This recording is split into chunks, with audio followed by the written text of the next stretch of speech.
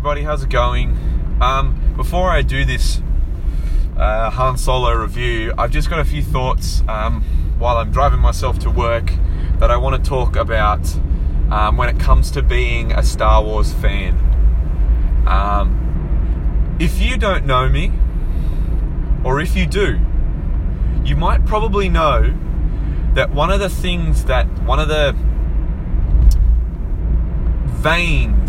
main veins that runs through my heart is Star Wars. Star Wars has been an inspiration. Star Wars has been a crutch. It's been an escape. It's been a love. It's been the place that I go to when I'm down, when I'm happy, when I'm emotional, when I'm grieving, when I'm excited. Star Wars is emotion to me. It's everything to me. Star Wars is the reason why I do what I do. If I don't watch Star Wars in my history, not unlike most people, if I don't watch Star Wars at 6 years old, when my mother brings home the gold special edition videotapes back in 1999 for my father for their anniversary, if I don't watch those movies, I don't become the man I am today. And George Lucas and everyone else who has worked on Star Wars has made that happen for me, has made that possible. And that is who I am. Star Wars is a huge part of who I am. Star Wars is a huge part of my core beliefs, my moral standing, my understanding of the world, my spirituality is based within Star Wars. Now, being a Star Wars fan lately, in the last couple of years, as of the new age of Star Wars, the Disney age of Star Wars, has been toxic and tumultuous.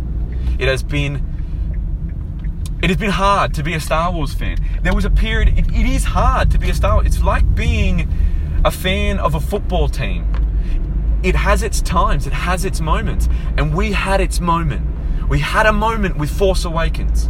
We had a moment with Rogue One. They were fantastic times, those couple of years where we got the new age of Disney. It was wonderful to be a Star Wars fan. Being a Star Wars fan was fantastic. It was so much fun. I was so proud to be a Star Wars fan back then. And then what we did was the world fell apart. And within it, our escapism, our creativity, our inspiration within the Star Wars universe and within Star Wars fandom got pulled into this rabbit hole of toxicity and anger and frustration, and to the point where now Kelly Marie Tran has had to delete herself almost off Instagram. She's deleted all of her photos off Instagram. I didn't love her character, but I didn't go and bring racism into this. I didn't go and break this person's soul. The kid who played little Anakin in Phantom Menace had a drug addiction because the Star Wars fans pulled his soul apart. They destroyed him from the inside out, all because they didn't like a performance that he made when he was a child. This is not fandom. This is not what Star Wars is about. Star Wars is there to inspire us. Star Wars is there to take us to a galaxy far, far away. It is not to be grounded in reality. So why do we keep grounding it in reality and destroying, just toxically being so negative about this? It's so frustrating that Star Wars has become a political thing. Look, I am a fan of the prequels. And I know that's not an easy thing to say as a Star Wars fan. There is parts of those prequels that I struggle with. I do struggle with Revenge of the Sith. I do struggle with Attack of the Clones. And I do definitely struggle with Phantom Menace. But that doesn't mean that I went out and I destroyed Ray Park. I didn't go and tell George Lucas that Jar Jar Binks aborted my childhood. That I didn't. This is not fandom. This is not. But on top of that, Lucasfilm isn't making it much better either. They're frustrating me too. Because I can't remember his name, but I'll get it up in another podcast.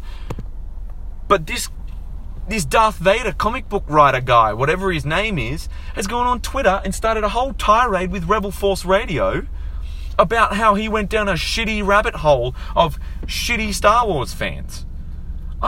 What? Can we have a standard? Can we have a policy? This is not Star Wars fandom anymore. It used to be awesome to be a Star Wars fan. You used to find Star Wars fans and we would all rejoice in our geekiness. And now we're fighting each other. I liked The Last Jedi. The Last Jedi to me was not the Luke Skywalker I knew, but as the story goes, as a story writer, you need to understand that not unlike most comic book movies, this is an adaptation. And you're not always going to love it. And I understand that Lucasfilm has not been necessarily mature about the way they've dealt with Star Wars fandom and the way that Star Wars fans weren't happy with The Last Jedi. And unfortunately, Han Solo, and I'm going to get into this into the podcast, but Han Solo has been caught up in this cyclone. Han Solo is a fantastic movie. It is a good Han Solo Star Wars Western. It is. It is a great movie. And it's been caught up in this post-Last Jedi world where being a Star Wars fan is no longer cool. Where everyone thinks they're a movie critic and everyone knows how to make a movie. I'm sorry, but you don't. You don't. So why can't we be nice to each other? I'm not taking a side here anymore. I'm sick of being labelled as a Last Jedi fan. I'm sick of people labeling each other as racist and sexist and misogynist and homophobic and all this shit. It's Star Wars. I don't care. And most Star Wars fans don't care your colour, race, face, what you identify as, what gender you identify as, what sexuality you are. No one, that's not about, a Star Wars fan is a Star Wars fan. That's all that matters. And we need to stop. Please, I beg of you, stop fighting each other. Stop fighting each other. It's not...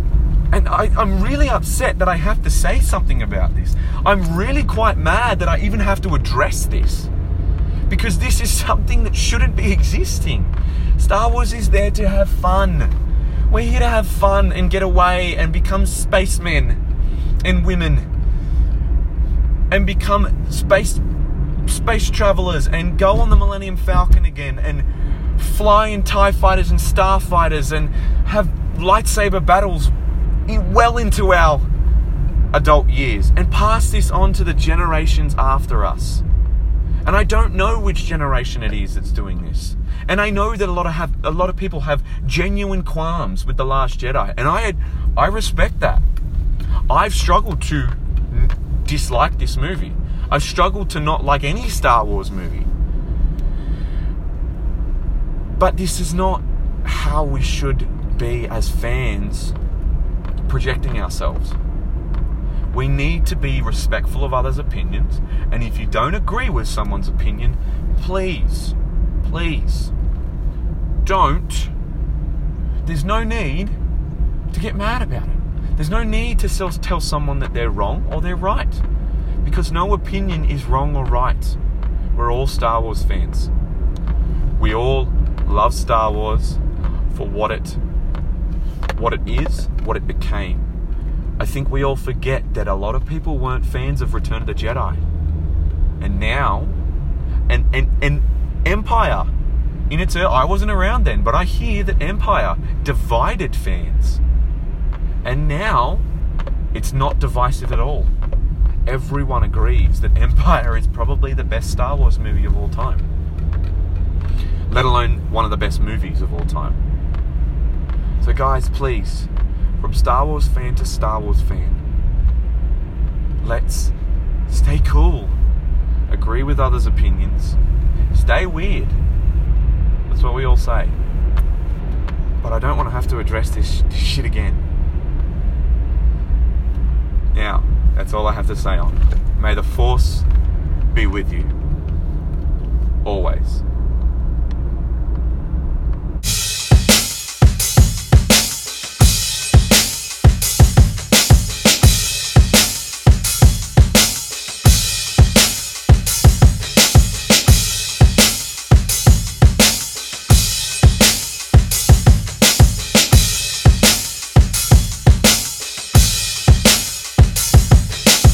Hello, everybody. How are we? That is the snappity snap. Get the sound and the audio and the videos and all that sorted out. Welcome. Welcome to my humble abode. Please, crack a beer. Have a beer with me. It is currently 8:30 at night, and I have been aching to do my Han Solo review. As you can see, I've got my little Millennium Falcon here. Excuse me. I've got my Chewbacca. Chewie's with me. I've got my Han Solo vest on and my Empire Strikes Back t-shirt. I know I'm not talking Empire Strikes Back, but it's my favorite movie of all time, so fuck it. I'm wearing a Star Wars t-shirt, and I've got my gigantic, humongous Millennium Falcon here with the man, Han Solo. Oh, oops, I broke it. In the cockpit. This is one of my prized possessions. Anyways, we'll put that back down there. And let's get to it, guys. So, I saw Han Solo for the second time. So I've only seen it twice now because I haven't had a chance to see it for a third time. But I saw Han Solo the other day for the second time, and I made a buttload of fucking notes. So, bear with me.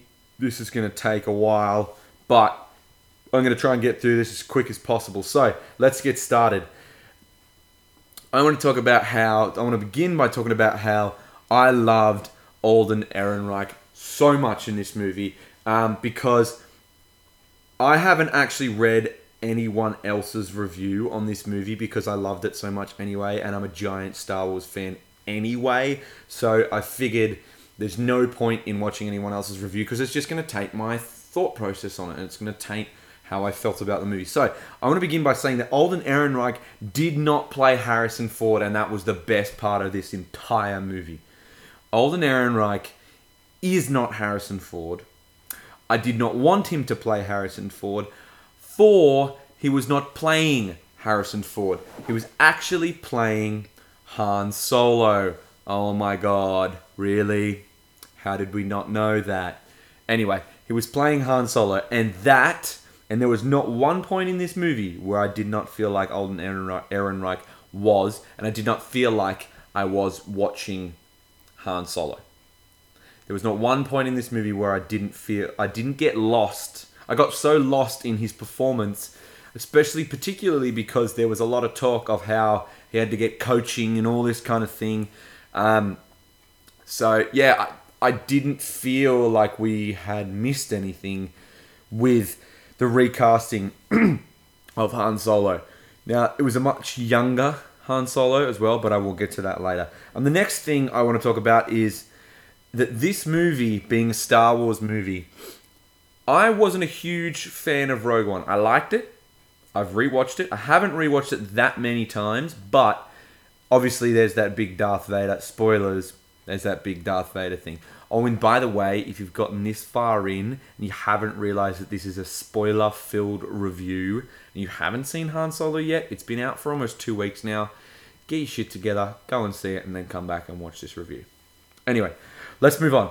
So the next thing I want to say is that this felt like a Star Wars movie because there was a lot about family. A lot of it was Han Solo trying to find his family and where he belonged because his family disappeared. He was an orphan. There was still a bit of mystery about his history. Anyway, so that was really good. That was really interesting to me. I really quite enjoyed that. And also, it felt like a Star Wars movie because there was love. There's always got to be love and his relationship with Kira. On to the next point. Chewie. What's this? Of course. One of the most important parts of the Han Solo story is people think that Chewie and Han Solo are a duo. No. I personally believe that Chewie, Han Solo, let's just use me as Han Solo for this. As you can see, I got my Falcon necklace on that I never take off. And the Falcon, the Millennium Falcon, all these three are a trio. And you cannot have a Han Solo origin story without telling us where his relationship with Chewbacca, his relationship with the Falcon, begins. And that was what we got. leading on to my next point, the Falcon's origin story was there, which is very important. But not the Falcon, but I was really a bit like, whoa, what the hell, what's going on with the White Falcon? But I suppose I looked at it and like everyone and went, oh, we're going to see how it became disheveled, and it eventually became that way. The Kessel Run is what turns it into this. That's the best part about it. This is because of the Kessel Run. The little capsule pops out of here and it's amazing. That Kessel Run scene is incredible. And the way they explain the Kessel Run is even better. The movie, let's get to the start of the movie. The movie starts with the first ever car chase in Star Wars. And I know it wasn't a car, but it was still a hover car. And that was a cool part as well. The hover car chase was the first ever car chase we've seen in Star Wars. Like, we've seen a lot of hover cars and all that kind of thing. But this was the first ever car chase. And that was so much fun. Action straight off the bat. I loved it. I loved it so much. The opening title. A lot of people didn't really like the opening title with the hologram and I thought it was badass. I know. And also, let's talk about the opening title, of which Ron Howard has taken the Galaxy Far, Far Away and done a whole subtitle bit at the start there. And that was really cool. That was really interesting. Kind of disseminated it from everything else. Very interesting take. I didn't hate it. I quite liked it, actually. Let's talk about... Oh, they talk about portions. There's some kids that talk about portions, just like in Force Awakens. So this movie, out of anything, really ties together the three universes. It ties together the prequel universe. It ties together the sequel universe. The prequel universe was something we'll talk about later. You probably already know what I'm talking about if you've watched the movie, but we'll get to that later. The prequel universe, the sequel universe, with bits and pieces from the sequel universe and things that already existed, that supposedly already existed in the original trilogy period, and the OT, the original trilogy. Anyway, let's move on. I love the new Stormtroopers. As an artist, I loved the new Stormtroopers. That was fantastic. That was awesome. That was great. I really loved it. We also got... It opened with Solo with Lady Proxima trying to explain his way out, like Han Solo does. And that's why I loved Alden Ehrenreich, because they took... I know this was a Lawrence Kasdan written script, and he wrote it with his son, and that's fantastic. But obviously, Lawrence Kasdan knows Han Solo quite well, because Han Solo, I think personally, is written best in The Empire Strikes Back. That's the best... That's one of my favorite versions of Han Solo, and this honestly has been my favorite standalone. I know we've only got two, but it has been my favorite standalone. I prefer this over Rogue One. That's my personal opinion. You don't have to agree with me. That's not what we're here for. But I really loved this movie. I really, really enjoyed it. It is fun from start to finish. It's just a shame that The Last Jedi kind of ruined it. Ruined the idea of it for everybody. The next thing, the origin of the die. This is really interesting. I never really noticed, like everyone, never really noticed those die until The Last Jedi. But apparently they've been in there for a while. Apparently they were silver. Apparently then they went to gold. Apparently they used to have normal dice numbers, 1 to 6 on them. And they went to gold. I didn't know this. This is pretty cool. But I went and bought myself 2 sets because I'm going to do a custom version of them, and then I'm just going to put some in my car. I'm going to put some in my house, and I'm going to put some in my car, just because I'm a huge fucking Star Wars fan. And as you can see, I have a Millennium Falcon around my neck, so my car has got to be filled. My car is called the Stormtrooper. It's got to be filled with Star Wars stuff, and how more Star Wars can it get than a Millennium Falcon die and a Han Solo die? Now, the interesting thing about this is that it was in a deleted scene, I'm fairly sure, in The Force Awakens, when Kylo Ren actually goes into the Millennium Falcon on the Starkiller base, and he touches the die, which is really interesting. I'm pretty sure he does. You can probably check that. I haven't checked that, but I'm pretty sure I remember seeing him touch the die. But it really came out in The Last Jedi, when Luke walks into the Falcon, touches the die. He has that moment in the Falcon with R2-D2. Then he takes the die, and you don't even realize he takes the die, and he gives them to Leia. But Leia drops them and leaves them, and I still can't remember because I haven't rewatched Last Jedi recently, but I still can't remember. She drops them, and then Kylo Ren goes to pick. So there's this whole connection with these die that basically the die and the Falcon and Chewie are all a direct connection to Han Solo, and everyone's got this direct connection to Han Solo. And I love these. I love that they added the die into the Han Solo movie, and they gave it an origin, and that it's been through everything with Han. These die have been through everything, just like Chewie.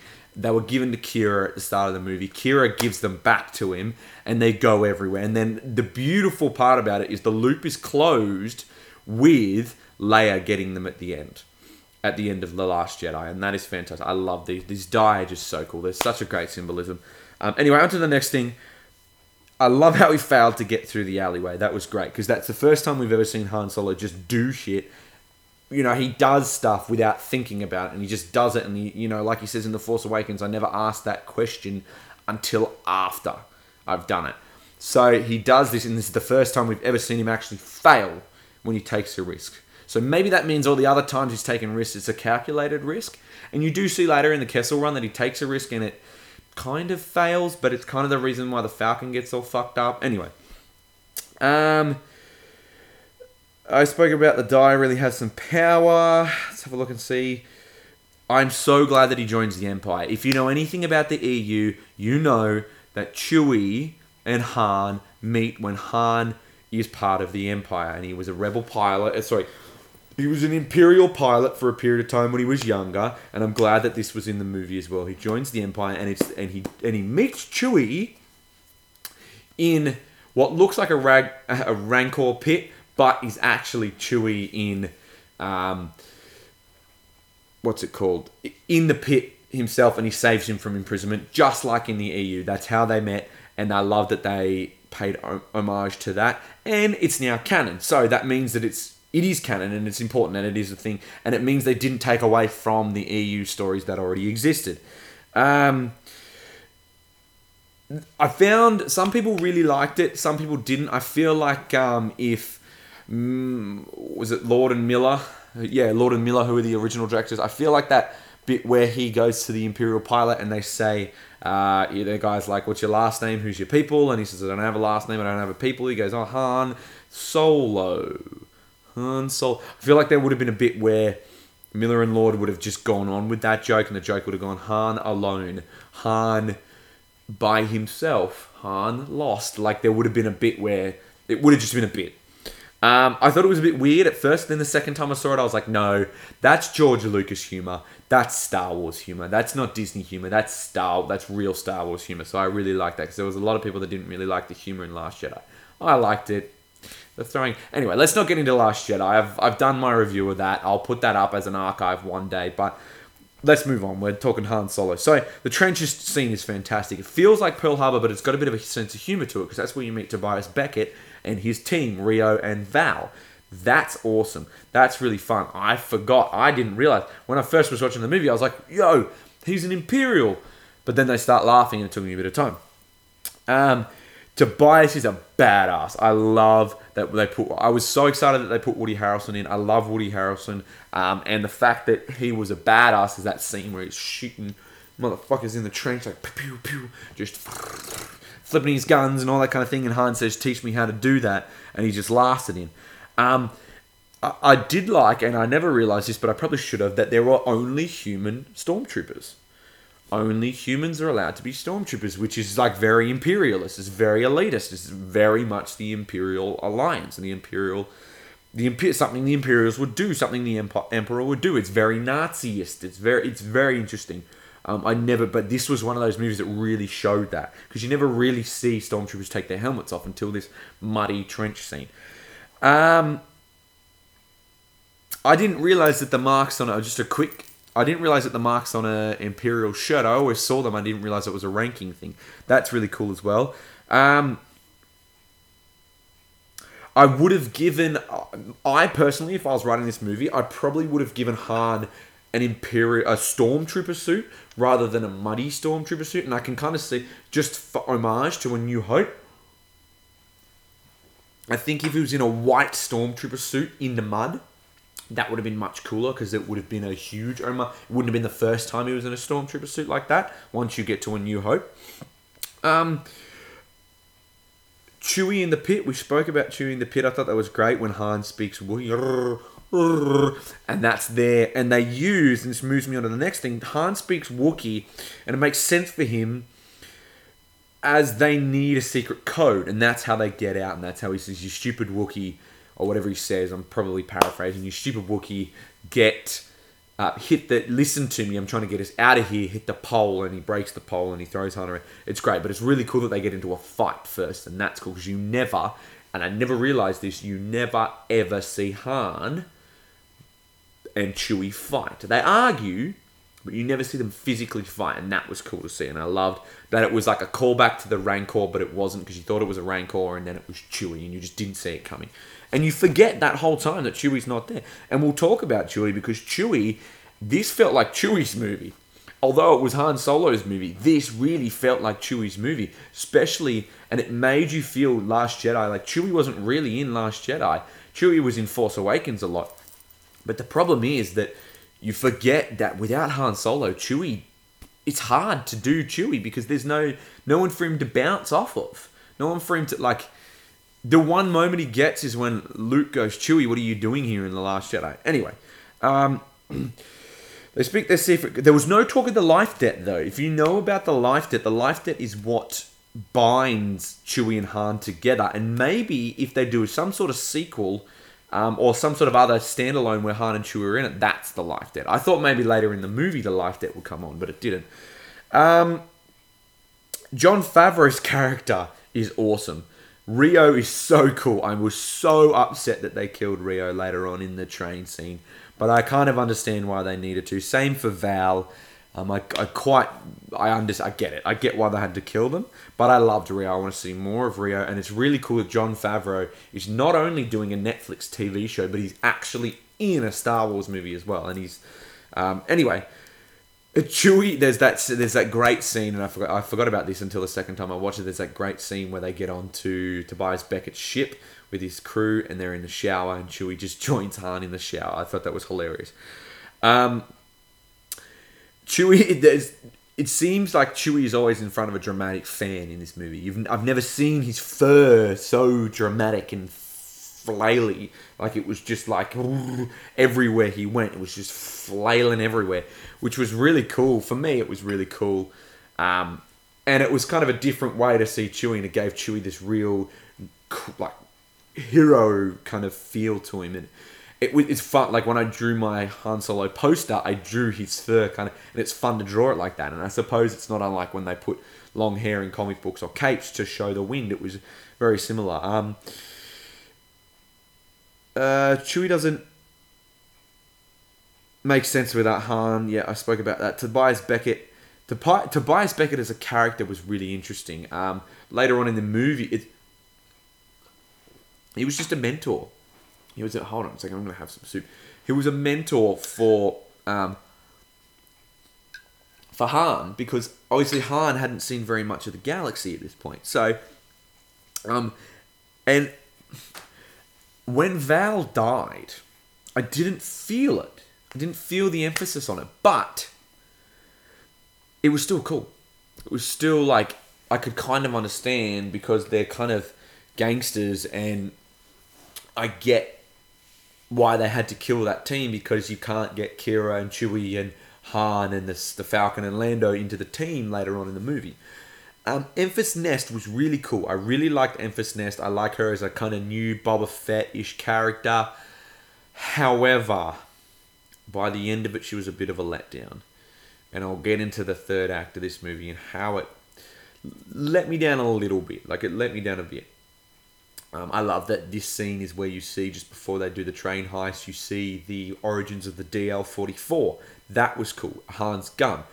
Again, another thing that you don't expect to see the origins of, and you still get it. The DL-44, like, who knew where he got that gun? Who cared where he got that gun? It was just Han's gun. It's just known as Han's gun. I didn't even think we'd get that, like, the Falcon's origins or anything like that. you even get the origins of Chewie's belt. Chewie was never wearing a belt until he gets that. It's not the same belt, but it's a very similar belt, and I quite like this new kind of crossover belt. Anyway, the train sequence. Now, after you get the car chase, you get the train sequence, and there's about 4 massive action scenes in this movie, and this train sequence is one of the best action scenes that's ever been in a Star Wars movie. It's incredible. It is so much fun. You're on the edge. You're just following it the whole way. And here's the next part. I know you had to kill off the team to make room for a new one, but it seemed like we could have spent a bit more time with them. Now, this movie's long, and I understand they need to fit a lot into it. The coaxium, and by the end of this train heist, the coaxium explosion is fucking cool. Like, it reminded me of that explosion in Attack of the Clones. One of the coolest parts when Jango Fett shoots from Slave One, those things that like blow up and it's silent and then they just go goo. It kind of reminded me of that shit. I love that in this movie, this is actually the first time that Chewie has someone translate for him, and Han translates for Chewie, which is really cool.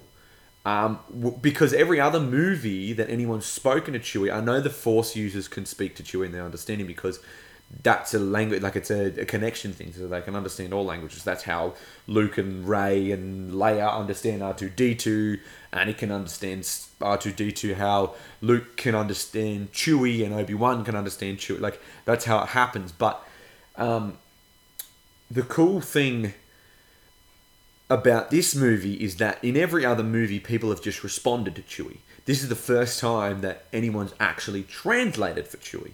And anyone's actually said, what did he say? And Han goes, this is what Chewie was saying. Rah, rah, rah, rah, rah. Which is cool, which I really liked. Then we get on to the yacht of Dryden Voss.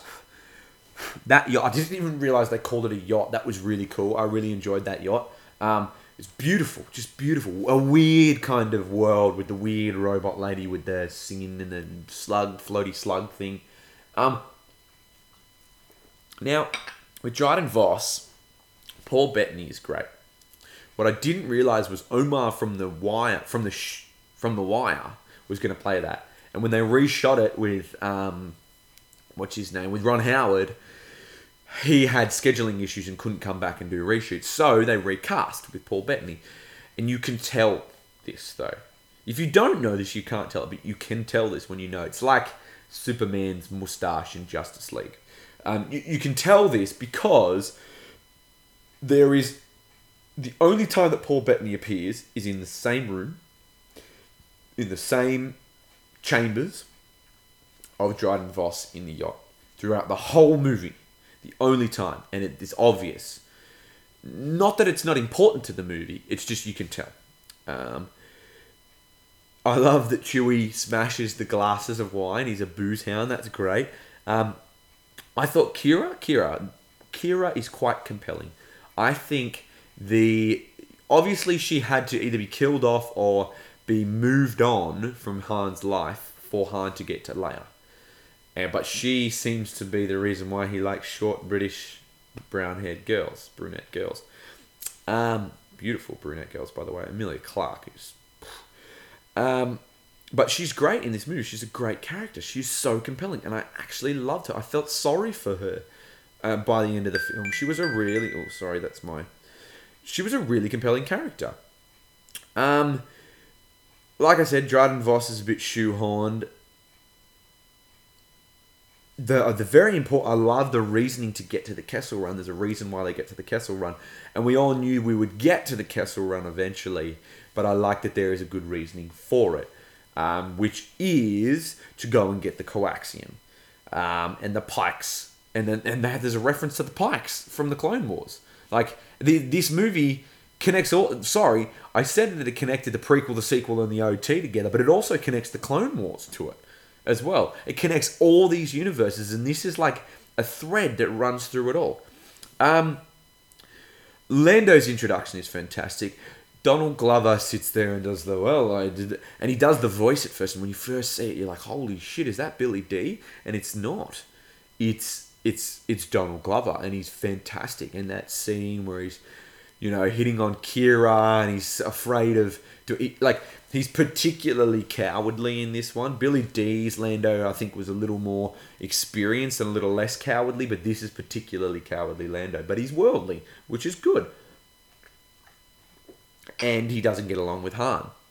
They never got along. That's the thing. Donald Glover was a perfect fit. The game of Sabacc, where he won the Millennium Falcon, but he actually didn't. That was interesting because I remember thinking, I want to see the Kessel Run. I want to see Chewie and Hans. When I went into this movie, I was only going to be unimpressed if I didn't see the Kessel Run. I didn't see the card game. All these little bits and pieces of history. I didn't see the card game where he won the Falcon off Lando. And if I didn't see Chewie and Han's relationship beginning. I got all three of those and more. And I got the we got the DL-44, we got all the coax, and we got Kira. There's so much more in this movie than I expected to get, which was fucking awesome. He says something about an island. I thought that was Cloud City, but I think I'm wrong. I think that was the island he ends up at the end of the movie. He won an island in a game of Sabacc. Lando doesn't have an affinity for the Millennium Falcon like Han, which is great. He doesn't have a relationship. It's just a possession to him. But he's a swindler. He's a too good swindler. No good double-crossing swindler, like he says in Empire. And he gets Beckett to get the lock off the Falcon is impounded, and he gets it out. He calls him Han. Oh my god, he calls him Han. That's the best. That was the best. He goes, "How you doing?" He goes, "I'm Han Solo." He goes, "How you doing, Han?" And I know that was Billy D. That was something Billy D injected into. It's like Alden started to notice that there was some pointing bits and stuff that Alden did that you didn't realize that Harrison did until you see Alden do it, and he really picked up on it. Same with Lando and Donald Glover. He really studied Lando Calrissian, and he says Han, and "Han, how you doing, Han?" I want to see more of just Lando, the Falcon, and Chewie. I would happily see a Lando Calrissian movie. I would happily see a Chewbacca movie. If you can show me how Chewbacca gets to the Imperials, I would watch the shit out of that movie. How he gets trapped by the Imperials, or how he goes from Revenge of the Sith to getting trapped by the Imperials. I want to see that. Something that happened there. I want to see how he was affected by the Clone Wars ending and how he was affected by the Empire and so on and so forth. I know that they were trapped by... I know that by the end of Revenge of the Sith, the Kashyyykians are taken and the Wookiees are taken by the Empire because the clone troopers are already on Kashyyyk, so they just take over. I love that they say Tobias killed Aurra Sing. Aurra Sing being one of the most EU characters in the EU. If you don't know Aurra Sing, she's a bounty hunter. She's one of the biggest bounty hunters. She's appeared in Clone Wars. She's been around since before the prequels, and he killed her, which is fucking fantastic, which is hilarious. And again, another connection to the Clone Wars in the EU. L3, I love L3 because she was hilarious to me because she was a pink-haired feminist. She was the pink-haired feminist of Star Wars, and she was pushing equality, and she was an alt-left and rah-rah-rah, and she did the droid revolution, and she was fighting the droid battles, the droid cockfights. It was fucking hilarious. And she says, they don't even serve our kind here, which is a great callback to A New Hope. I love that the Falcon music returns. Now, I can't remember exactly how the Falcon music goes, but while I'm sitting here, I'm going to actually look it up because I don't think a lot of people realize that the Falcon actually has a theme song. The Millennium Falcon has a theme song, and you'd know it once you hear it. You just don't realize that that's the Falcon music. And let me get it up here for you. Is this it?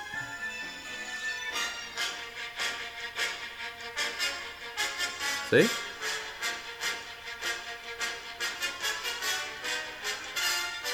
That.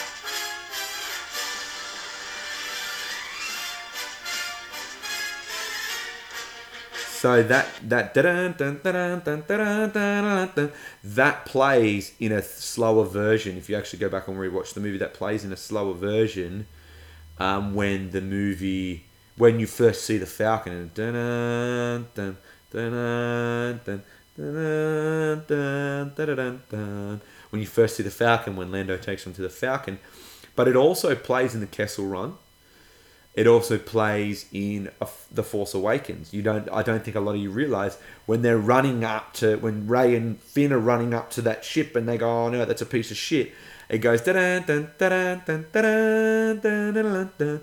And when you first see the Falcon, and that first moment where you're like, oh my god, it's a Falcon, it's the piece of junk that we all love. That plays, so that plays throughout the movie, which is fantastic. I like that Han's dad probably built the Falcon. That made me tear up a little bit.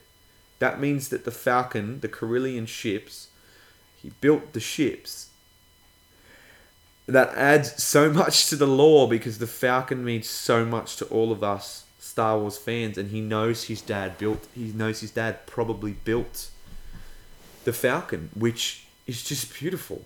He said his dad used to be, and that's why, and it's a Corellian ship, and he's Corellian, which is even better. I didn't realize he was Corellian. I knew that his ship was, but I didn't know that Han was Corellian, which is great, and that adds so much more to the lore. Talking about L3 is very sexual. It's kind of weird how sexual. I know that Lando is pansexual, and it's a whole different story. I don't know why Lando needs to be pansexual, but I suppose he is.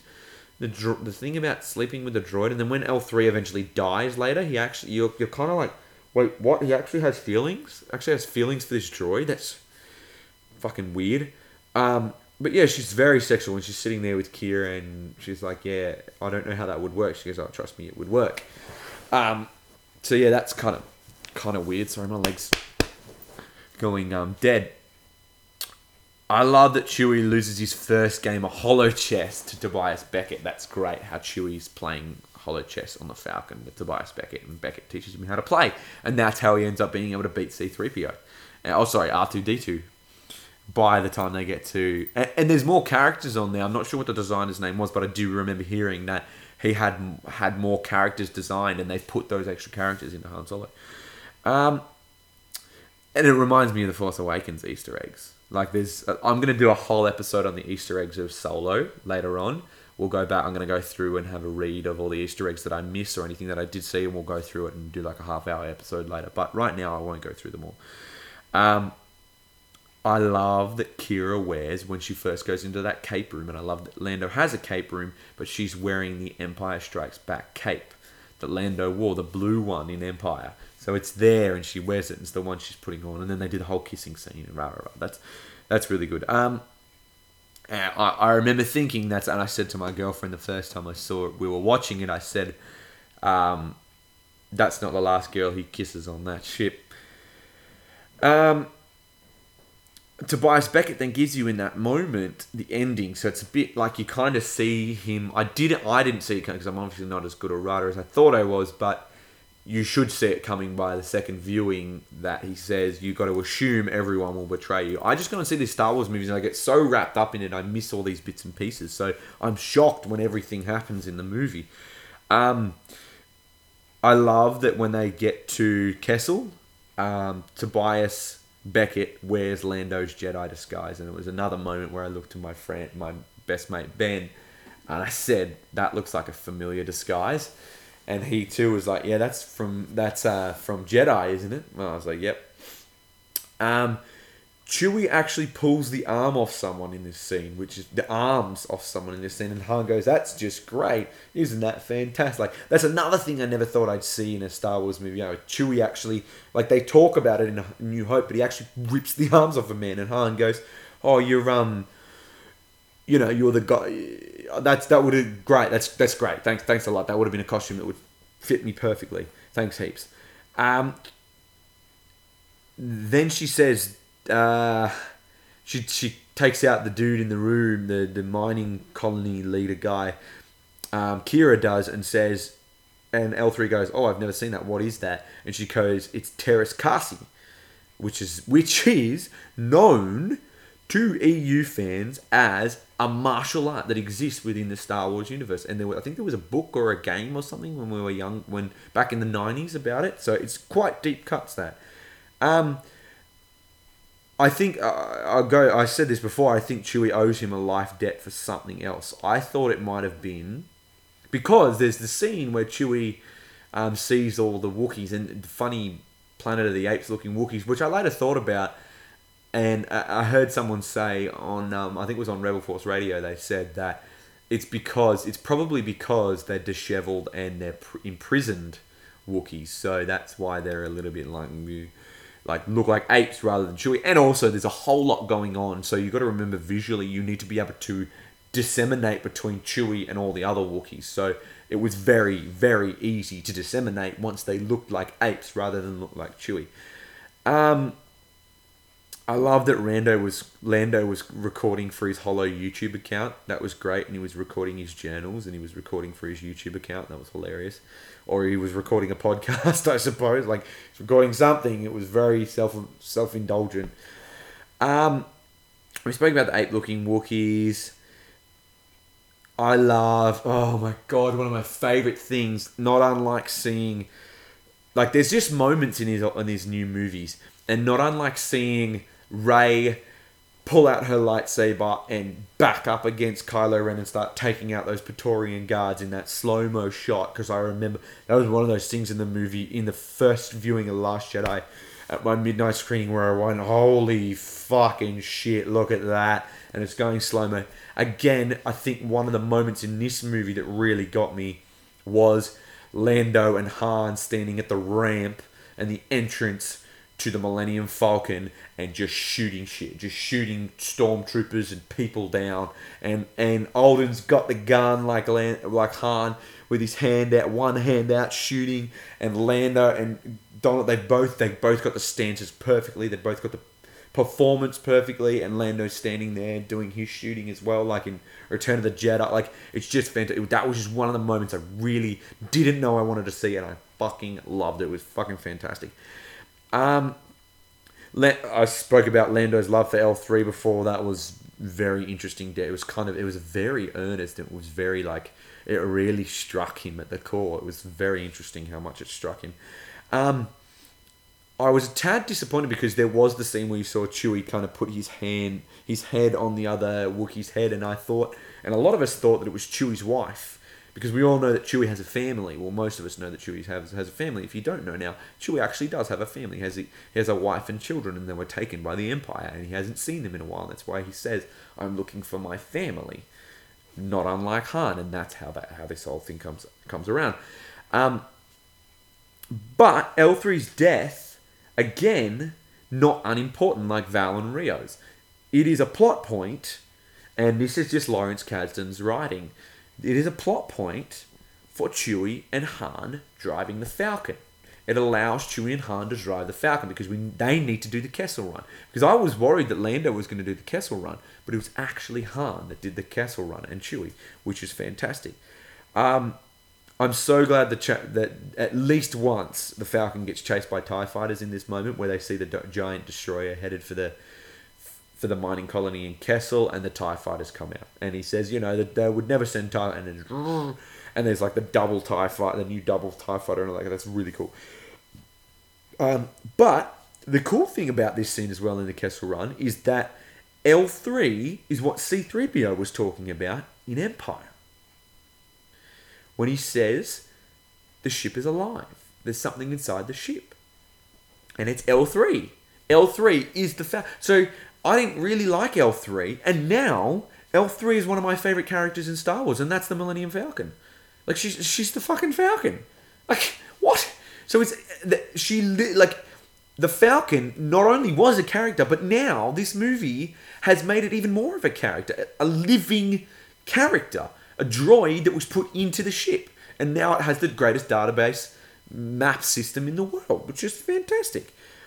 I love that he says, I have a good feeling about this, and yet another great throwback, and I know that was in the trailers, but still, it's still just as good when you see it in the movie.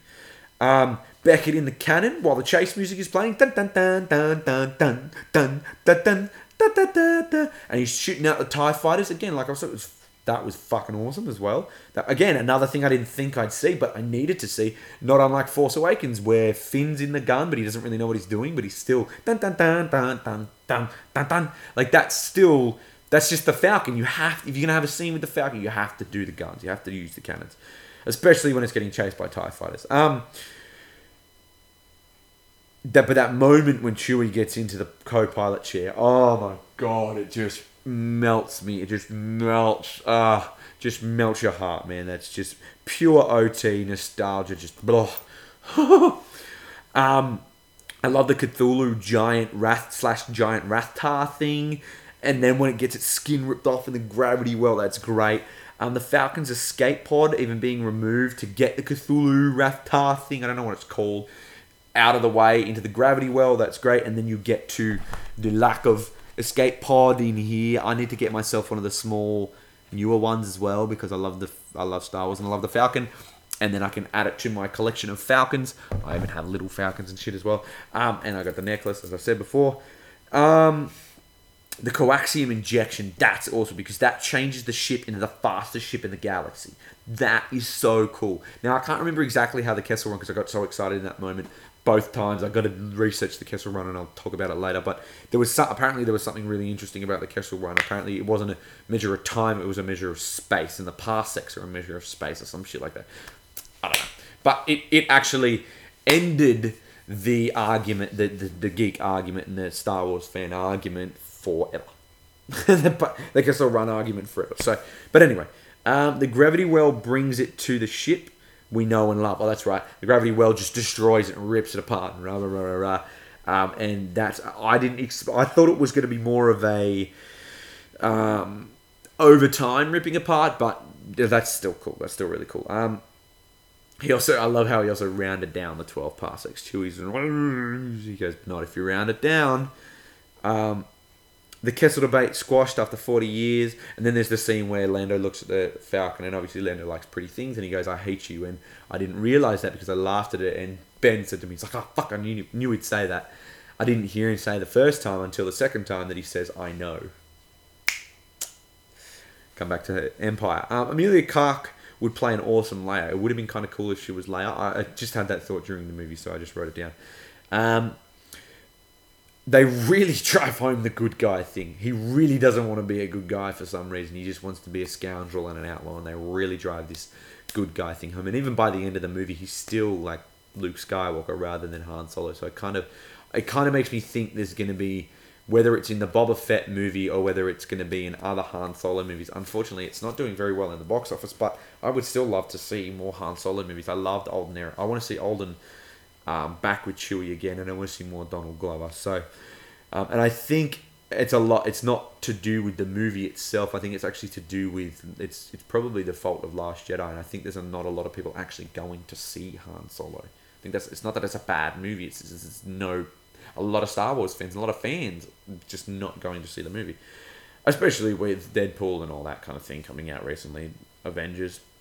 I think maybe they should have left it until the end of the year.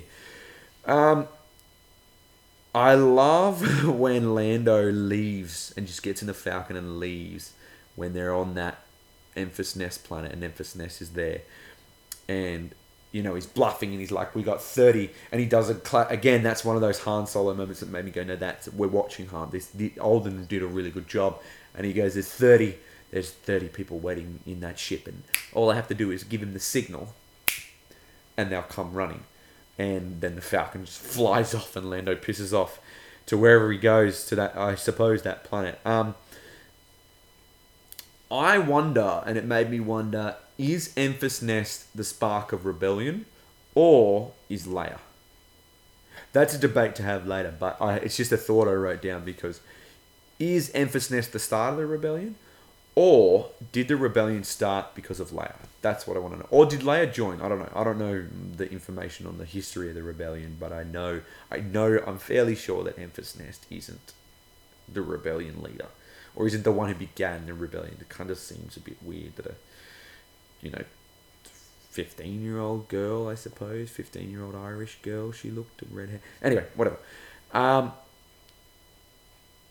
I think it's really cool that Warwick Davies gets his first lines ever in this movie, rather than yum num. I mean, I suppose that's a line, but he gets his line and can now tell Anthony Daniels to fuck himself, because he has been in every single Star Wars movie as a character whether you know his face or not, which is awesome. I love that Saw Gerrera's guy from Rogue One, the really cool dude with the like, no, I don't know what his name is, like the mask thing, and he's got the pipes, and he's got the really cool alien head. He's part of Enfys Nest's crew, and then obviously ends up with Saw Gerrera. So Enfys Nest must be the rebellion, must be the spark of Saw Gerrera's type of rebellion, not the other rebellion. Because this movie is obviously timeline just before, is quite some time before Rogue One. I spoke about Warwick Davies. And I spoke about the first movie without R2-D2. They talk about the big shot. Tobias Beckett leaves just before they go to see Dryden Voss, and he talks about Tatooine. He talks about big shot gangster setup for he talks about the big shot gangster, and that's probably a setup for the next movie. I kind of thought we'd see the Hutts in this movie, but I really want to know what I've been wanting to know for years, what it was that Han did that was so bad. You know what? Give us a Han Solo trilogy, man. Or give us an Underworld trilogy. If you're going to do Boba Fett, connect it. They must be connecting it to this. They must be. Like, we'll get to the real spoiler at the end, but I'll continue on about that later. I'd love to try the it's just all these random thoughts I had during this build. I'd love to try the Galaxy's food. There was that cool food that Dryden Voss asked him if there's some clawfish or some shit like that. I don't know what planet it was from. It was just a clawfish of some sort. But it was still pretty cool. I love that there's a Rodian in the Rebels. There was a Rodian. We haven't seen very many of the original trilogy aliens in this new Disney age of Star Wars. We haven't seen very many of those OT aliens. I don't think there's even... there probably was Rodians in the prequels. That was Lucas's stuff. But yeah, there wasn't really very many... Anyway, that just was a little bit of a fanboy thing in me. I like the Death Watch outfit in the back of Dryden Voss's ship, which means he's had some sort of connection to the Death Watch. We all know the Death Watch, if you watch the Clone Wars, we all know the Death Watch in Clone Wars has a background in the criminal underworld, which probably means that Dryden Voss is somehow connected to Boba Fett. Bam. And I reckon Boba Fett did the job with Han Solo and Chewie that caused Han Solo and Chewie to have a price on their head by the time they get to A New Hope. Bam, that'd be cool. Now, this is this is what I've been talked about. Maul's cameo. I want to say a lot of people are a little bit divided on this from what I've heard, but I want to say it's fucking awesome. I sat there in the movie the first time like, oh my god, whoa, who is that? Whoa, what? And I saw his face and was, holy shit, it's Darth Maul. What the fuck? Now, I thought we were done with Darth Maul as of Rebels. Spoilers, Obi-Wan, spoilers alert. If you haven't watched Rebels yet, skip over about 10 minutes of this. No, skip over about 5 minutes because I'm not going to spend very much time talking about it. But I thought we were done with Maul because Obi-Wan kills Darth Maul. I thought the arc was done. I thought that probably they'd done the Clone Wars and then it came back around in Rebels. He kills him, it's done. But apparently, I keep hearing Obi-Wan Kenobi has been rumoured. No, it has been confirmed. The Kenobi movie has been confirmed. The Boba Fett movie has been confirmed or rumoured. I'm not sure. One of the two.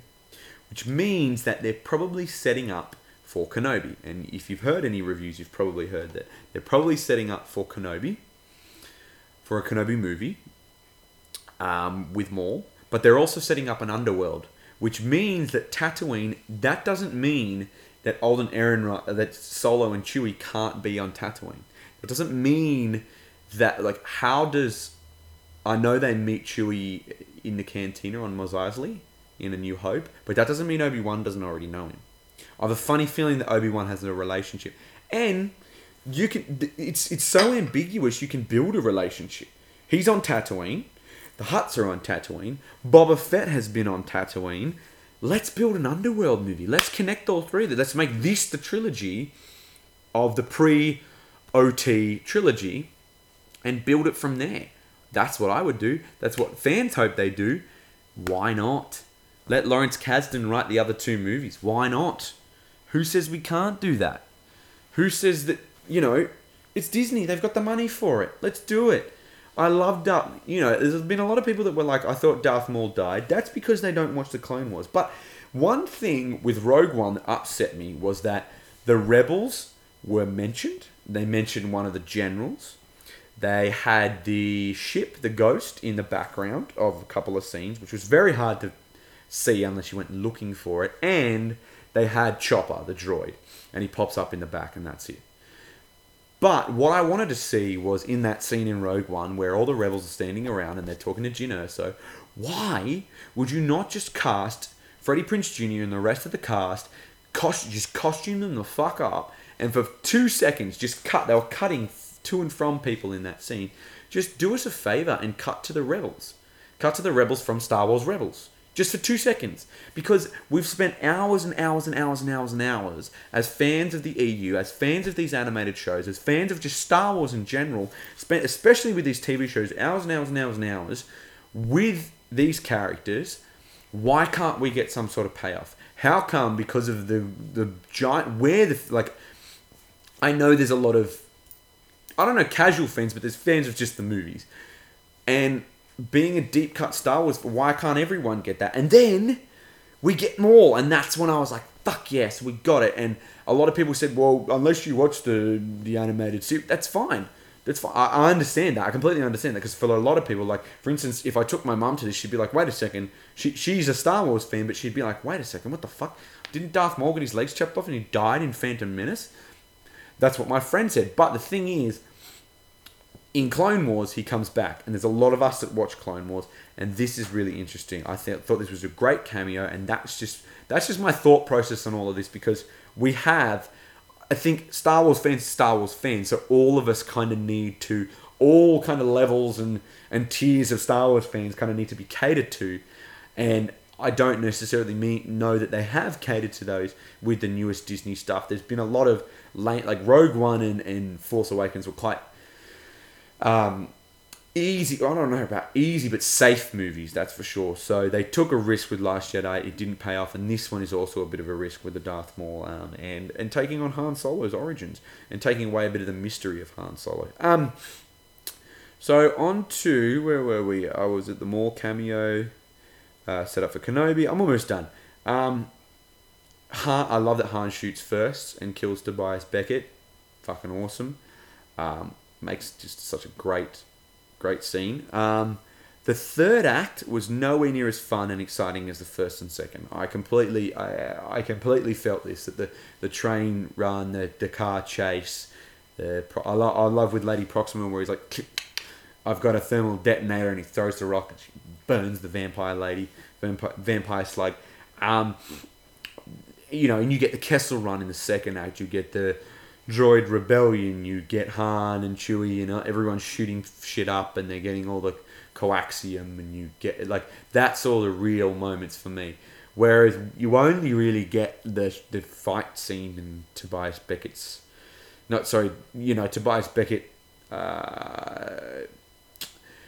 I think I wrote here, it ends anticlimactically on the "you should join the rebellion" kind of thing. It's kind of like, this is where we're trying to build the rebellion, like we're trying to show you where the rebellion, I don't know, it's kind of weird. But yeah, I just didn't really feel the fight scene, like there was a sword fight, but there was also like he had the gun and stuff. But I do like that he shoots Tobias Beckett first, which Han shot first. We all know he did.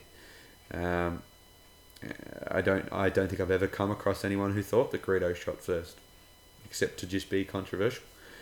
But yeah, it does end climactically. It ends with Han finally winning the Falcon, though.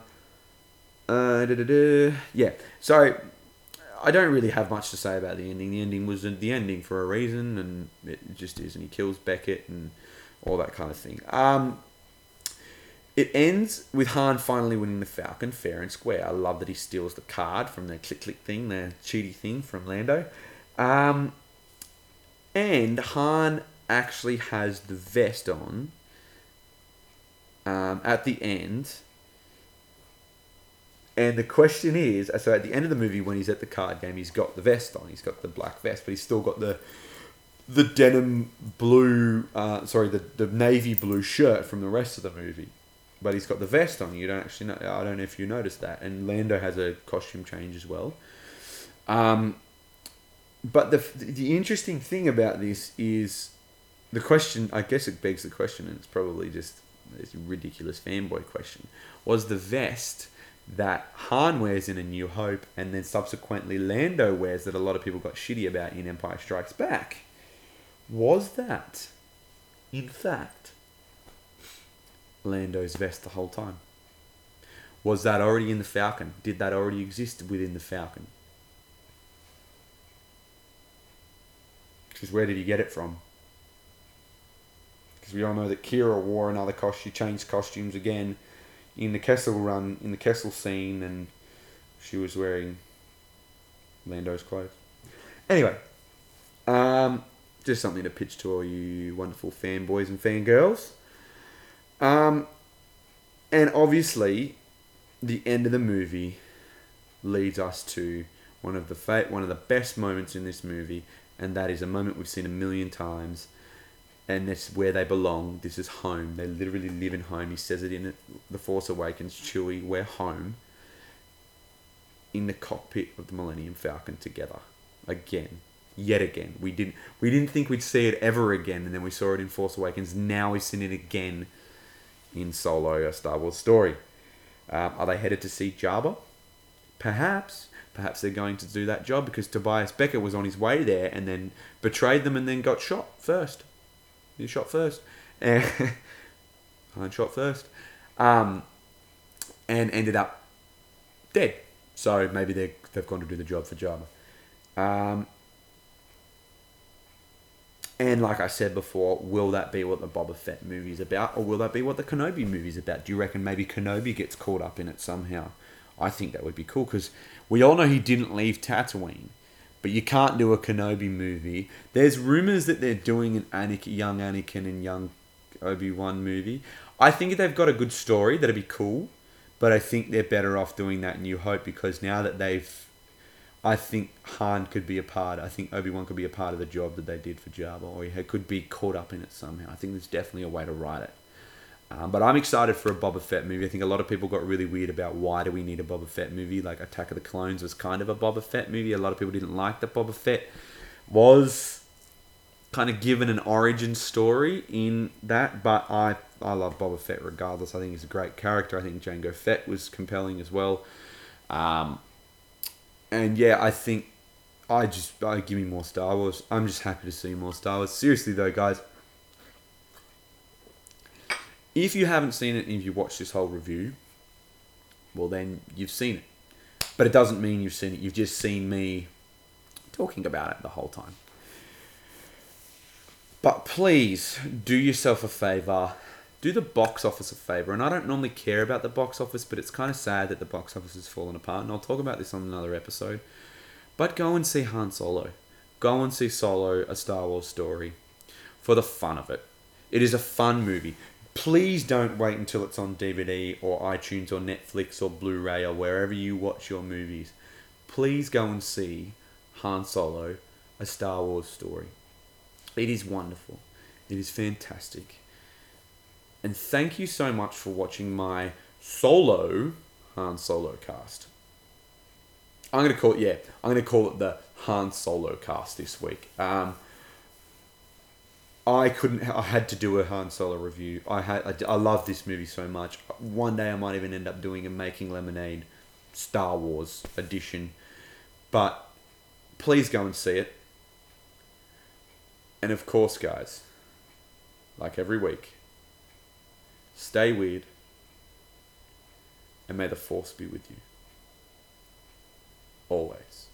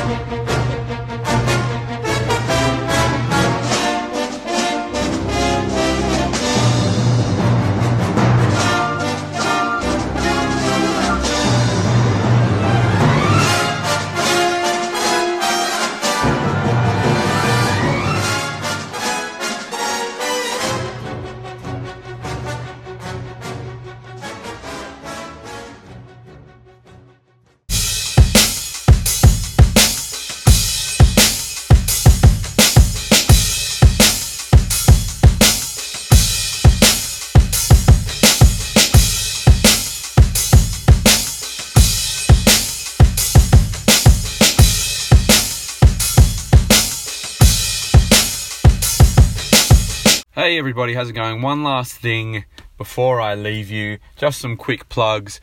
If you like this podcast, if you've been listening to all these other episodes, please give us a rating and a review on iTunes, because your reviews is what keeps us going, and what keeps me rising and the podcast rising to the top of the pops.